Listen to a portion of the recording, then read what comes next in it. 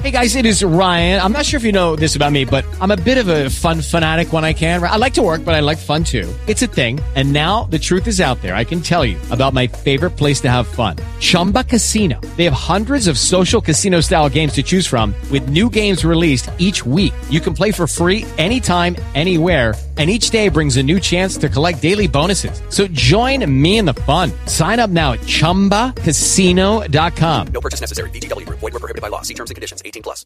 With Lucky Land Slots, you can get lucky just about anywhere. Dearly beloved, we are gathered here today to... Has anyone seen the bride and groom? Sorry, we're here. We were getting lucky in the limo and we lost track of time. No, Lucky Land Casino, with cash prizes that add up quicker than a guest registry. In that case, I pronounce you lucky. Play for free at LuckyLandSlots.com. Daily bonuses are waiting. No purchase necessary. Void where prohibited by law. 18+. Terms and conditions apply. See website for details. Everything's getting more expensive these days. Gas, rent, and even your music. While other music services keep jacking up their prices, Live One is letting you lock in the best music membership at the best price. Live One Plus is just $3.99 per month. Get all your favorite music ad-free, along with unlimited skips and maximum audio quality. Beat inflation with the best deal in music at just $3.99 per month. Visit liveone.com/bestmusic to get Live One Plus now. This Christmas, feel joy, gift joy, and send them joy with the perfect gift at Arnott's. Explore an endless array of gifting that will bring joy to everyone on your list. Shop Irish at the Christmas market. Support emerging new businesses with Pitch 22. Or find something extra special from one of our world-class brands. Shop in-store and online at arnotts.ie. Dean Corll abducted, raped, and tortured at least 28 men before killing them and burying their bodies. He would lure young boys with candy that he got from his family's candy factory. This is how he became known as the Candy Man. This is Monsters.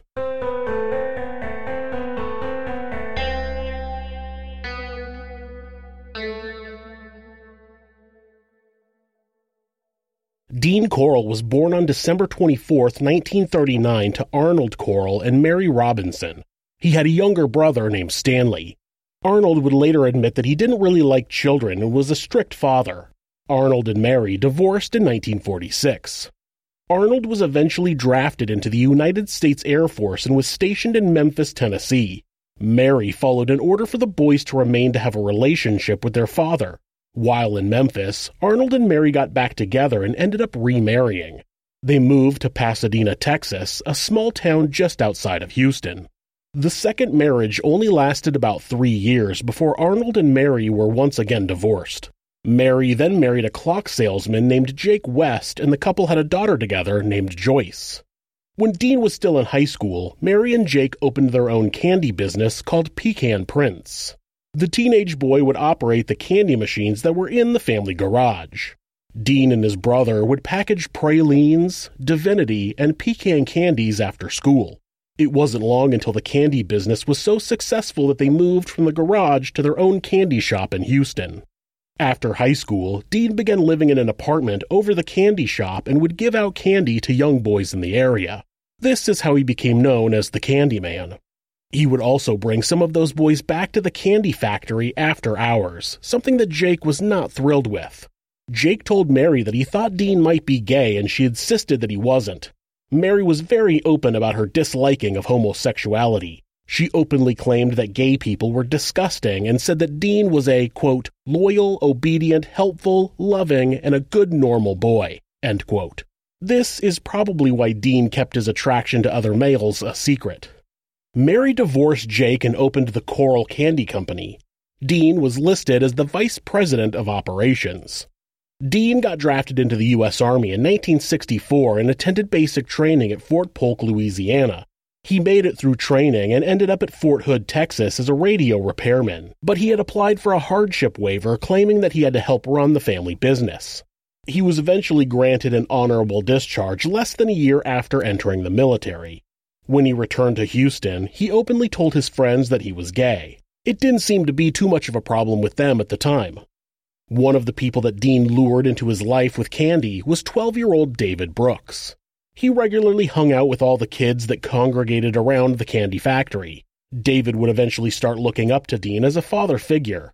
When David was 14 years old, Dean started offering him money and gifts in exchange for letting him perform oral sex on the boy.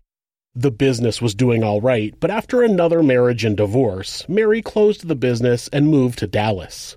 Dean stayed in Houston and began working as an electrician at the Houston Lighting and Power Company. While living in his own apartment, Dean began surrounding himself with teenage boys.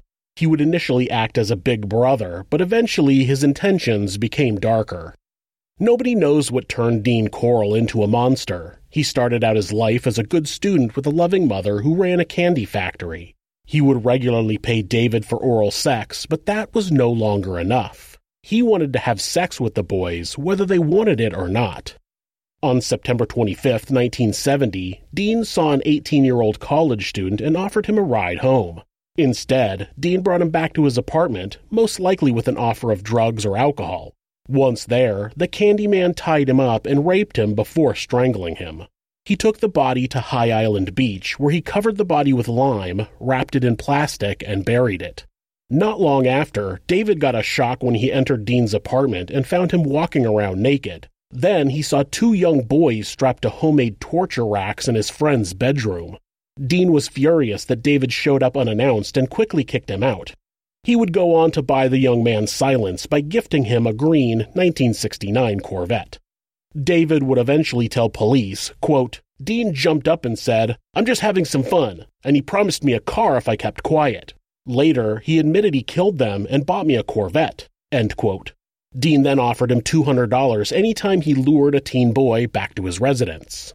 David would make good on that offer in December when he lured two friends of his, James Glass and Danny Yates, both 14 years old, to Dean's apartment. They were told that Dean was having an early birthday party, and Danny had met Dean previously. Both of the teenage boys ended up tied to the torture rack and sodomized. Dean strangled both boys and hid their bodies in a boat shed that he had rented. Dean's appetite for inflicting pain continued to rise. He was known to rip out pubic hairs with pliers, insert glass rods into the victim's urethra and then break the glass while it was in their penis, and shove large rubber dildos into their anuses. Dean would eventually start castrating his victims while they were alive and burying their genitals next to their bodies.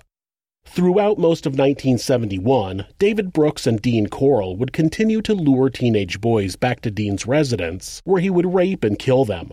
Brothers, 15-year-old Donald Waldrop and 13-year-old Jerry Waldrop, vanished on January 30th. 15-year-old Randall Harvey disappeared on March 9th, then 16-year-old Gregory Winkle, who was the boyfriend of Randall's sister, went missing on May 29th. With Gregory, a 13-year-old boy named David Hillegeist also disappeared. On August 17th, 17-year-old Reuben Haney called his mother to let her know he was staying with his friend, David Brooks. He was never seen again. During his confession to the police, David claimed that sometime in the winter of 1971, he and Corll abducted two more teenage boys. They brought them back to the apartment that Dean had just moved into, and the boys were held there for about 4 days. Dean killed the boys and disposed of their bodies. Their identities have never been uncovered.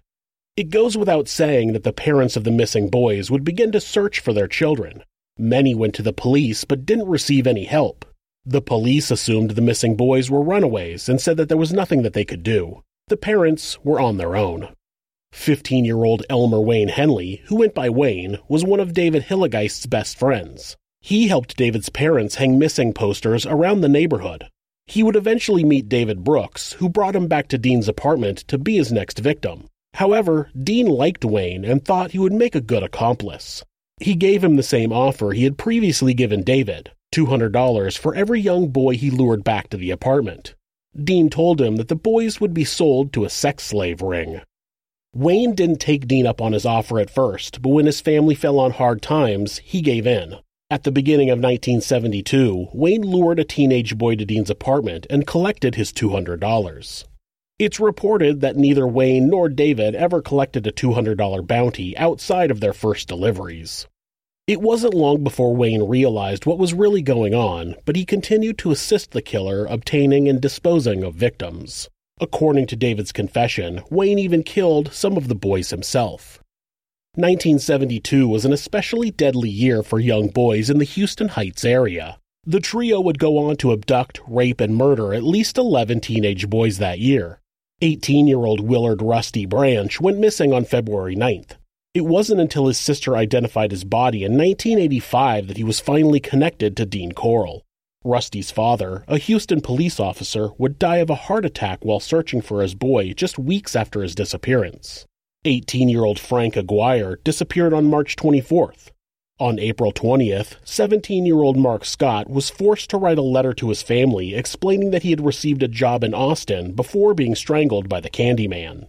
16-year-old Johnny Delhomme and 17-year-old Billy Balsh, who was a former employee of the Corll Candy Company, went missing on May 21st. Billy was also forced to write a letter to his family explaining that he and Johnny had found jobs in Madisonville. 17-year-old Steven Sickman went missing on July 19th. 19-year-old Roy Bunton never made it to work on August 21st. 14-year-old Wally Simoneau and 13-year-old Richard Hembry were last seen on October 2nd. Wally managed to get a call into his mother before the call was cut off and the boys were never seen again. 19-year-old Richard Kepner disappeared on November 15th.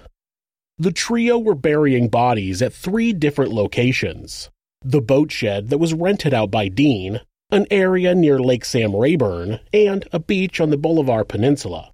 During that year, one boy, 19-year-old Billy Riddinger, was taken to Dean's house, strapped to the torture board, and raped. David told police that he managed to convince Dean to release Billy, and Dean agreed. The young man never went to police, and it's speculated that Billy may have been more involved with Dean than he made it seem, but nobody really knows. We'll be right back. Dean only had one victim at the beginning of 1973. On February 1st, he killed 17-year-old Joseph Lyles without the assistance of Wayne or David. Soon after, he was diagnosed with hydrocele. This is a condition where fluid builds up in the scrotum, causing swelling. It's thought that this may have slowed down Dean's appetite for killing. In March, he moved to his father's old house back in Pasadena, Texas. Dean had moved around a lot during the few years he was killing boys. He never wanted neighbors to get too suspicious, but the house in Pasadena gave him a new level of stability, and it's believed that Dean would have eventually built an entire torture room if he had lived longer. At the beginning of the year, Wayne moved and tried to enlist in the United States Navy, but was turned down due to not having completed high school. He wanted to get away from Dean, but he was afraid that the monster would go after his younger brothers, so he returned to Houston. Dean had already expressed interest in them, and Wayne couldn't let that happen. By June, Wayne was in town, Dean was healed, and the trio were back on the prowl. The group would abduct and kill 2 boys in June. 15-year-old Billy Lawrence called his father on June 4th and told him he was going fishing with some friends for a few days. Then Billy's father got a postcard in the mail that read, quote, "Dear Daddy, I have decided to go to Austin because I've got a good job offer. I am sorry that I decided to leave, but I just had to go. P.S. I will be back in late August. Hope you understand, but I had to go. Daddy, I hope you know I love you. Your son, Billy." End quote. The boy was forced to write the note by Dean before he was held in the house for 3 days, being raped and tortured. 20-year-old Raymond Blackburn was the oldest victim of Dean Corll. He vanished on June 15th while he was hitchhiking from Houston to Baton Rouge, Louisiana, where he was going to see his newborn baby. Either Dean's lust for pain was growing, or he was trying to catch up for lost time while he was sick, because in July he killed 5 more boys. One of the boys was 15-year-old Michael Balsh, who was the younger brother of one of Dean's victims from the previous year. 15-year-old Homer Garcia went missing on July 7th. John Sellers was a 17-year-old boy who went missing on July 12th. Michael Balsh, brother of Billy Balsh, disappeared on July 19th. 18-year-old Marty Jones and 17-year-old Charles Cobble were picked up by one of the men and taken to Dean's house. Charles made a frantic phone call to his father on July 25th saying he had been kidnapped by drug dealers, and then neither boy was ever seen again. In the middle of July, David Brooks married his pregnant fiancée, and they moved to an apartment on the outside of Houston Heights. This left Wayne as Dean's sole accomplice, but Wayne was growing tired of his demanding partner. 13-year-old James Dremala was last seen riding his bike on August 3rd. He had planned to take his girlfriend to see a movie and wanted to cash in the bottles he had collected in order to pay for the date. He told his mother he wouldn't be gone long and rode his bike down the road. At some point, Dean pulled up to the boy in his van and told him he had a lot more bottles at his house that he could have. Once back at the house, the men offered to let him stay and hang out. He called home to ask if he could hang out at Dean's house, but his father said no and told him he had 20 minutes to get home. He never returned. On August 8, 1973, Wayne brought a couple of friends back to Dean's house just to hang out. 19-year-old Timothy Corll and 15-year-old Rhonda Williams were not intended to be targets. Wayne just wanted to hang out, drink some alcohol, and huff some paint. Like teenagers do. Dean did not see it that way. He was angry with Wayne for bringing a girl back to his house and told him that he had ruined everything. Then the predator waited until they all passed out before tying them up in his bedroom. When Wayne woke up, he could feel Dean clamping the handcuffs onto his wrists. He begged Dean to calm down, but the man was incensed that a girl had been brought to his house. He promised Wayne that he was going to kill all three of them after he had his fun with Timothy. When he pulled out a gun and pressed it to Wayne's stomach, the teen boy had to think fast. He promised Dean that he would still help him kill and dispose of Timothy and Rhonda. Dean finally calmed down and agreed, freeing Wayne. At this point, Dean planned to rape Timothy, and he told Wayne to rape Rhonda. Wayne didn't want to rape and kill his friends, and he was frantically trying to figure out what to do. When Rhonda looked up at him and asked, quote, "Is this for real?" end quote, Wayne answered yes. The girl said, quote, "Well, aren't you going to do something?" end quote. This gave Wayne the push he needed. He grabbed the .22 revolver off of the bedroom dresser and pointed it at Dean. He yelled, quote, "You've gone far enough, Dean," end quote. Dean stepped closer to Wayne and taunted him, quote, "You won't do it," end quote. But he was obviously wrong. Wayne pulled the trigger and shot Dean in the head, but the bullet didn't penetrate his skull. Talk about hard-headed. Wayne pulled the trigger 2 more times, hitting Dean in the shoulder. The killer turned and ran out of the room, and Wayne unloaded the gun into Dean's back. The serial predator fell to the floor, completely naked, and didn't move. Wayne dialed 911 and told the operator, quote, "Y'all better come here right now. I just killed a man," end quote. When an officer arrived, he found 3 teenagers sitting on the porch, a pistol in the driveway, and a dead man inside the house. 18 years ago, police were called to this house in a suburb of Houston on what they thought was a routine homicide. What they found was the bullet-ridden body of Dean Corll and a crying 17-year-old named Elmer Wayne Henley. Corll had been Henley's friend and mentor, and by killing him, Henley put an end to a 2-year torture and serial killing spree. Who? Mama. Who's this? It's Wayne.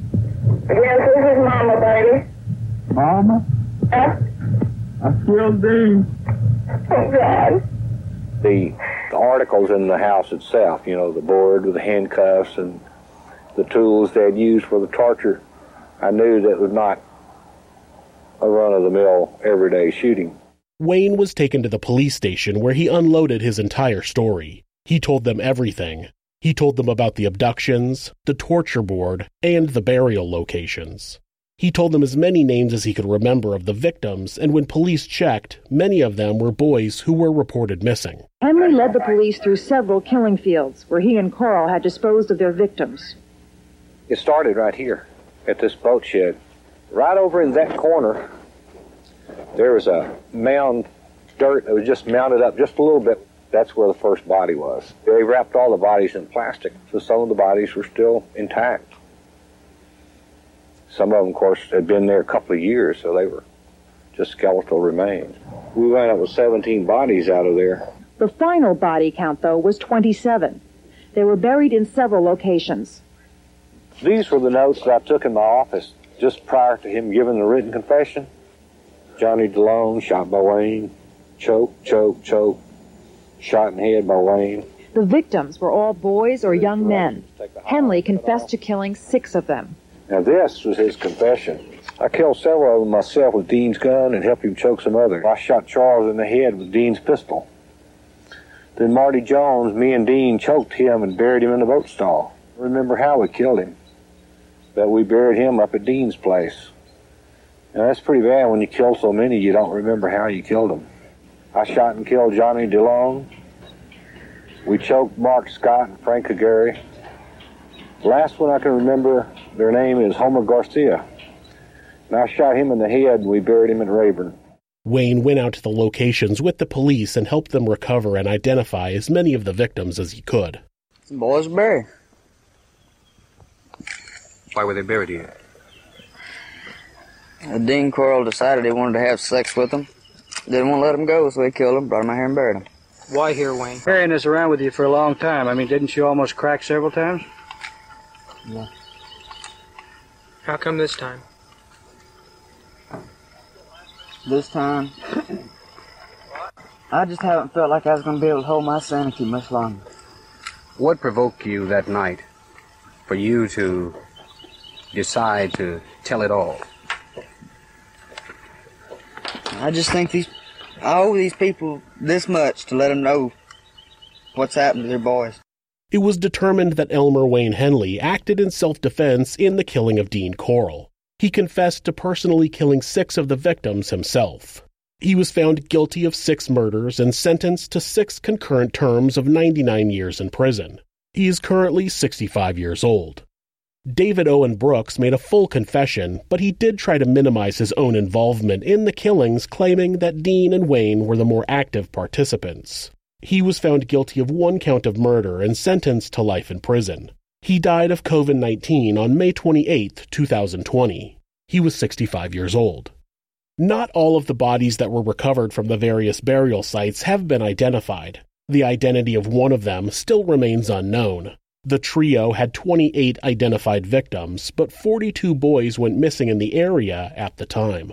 It's unknown how many people Dean Corll may have killed before David Brooks became involved, or how many there were that David and Wayne simply didn't know about. We may never know.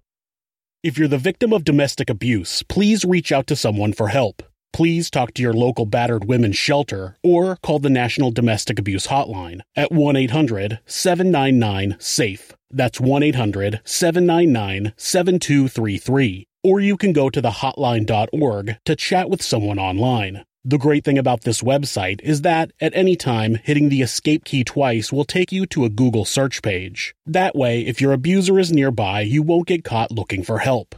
If you're having feelings of harming yourself or someone else, or even just need someone to talk to, please contact your local mental health facility, call 911, or call Mental Health America, who operate the National Suicide Prevention Hotline at 1-800-273-TALK. That's 1-800-273-8255. They're available 24 hours a day, 7 days a week, and will talk to you about any mental health issue you might be facing.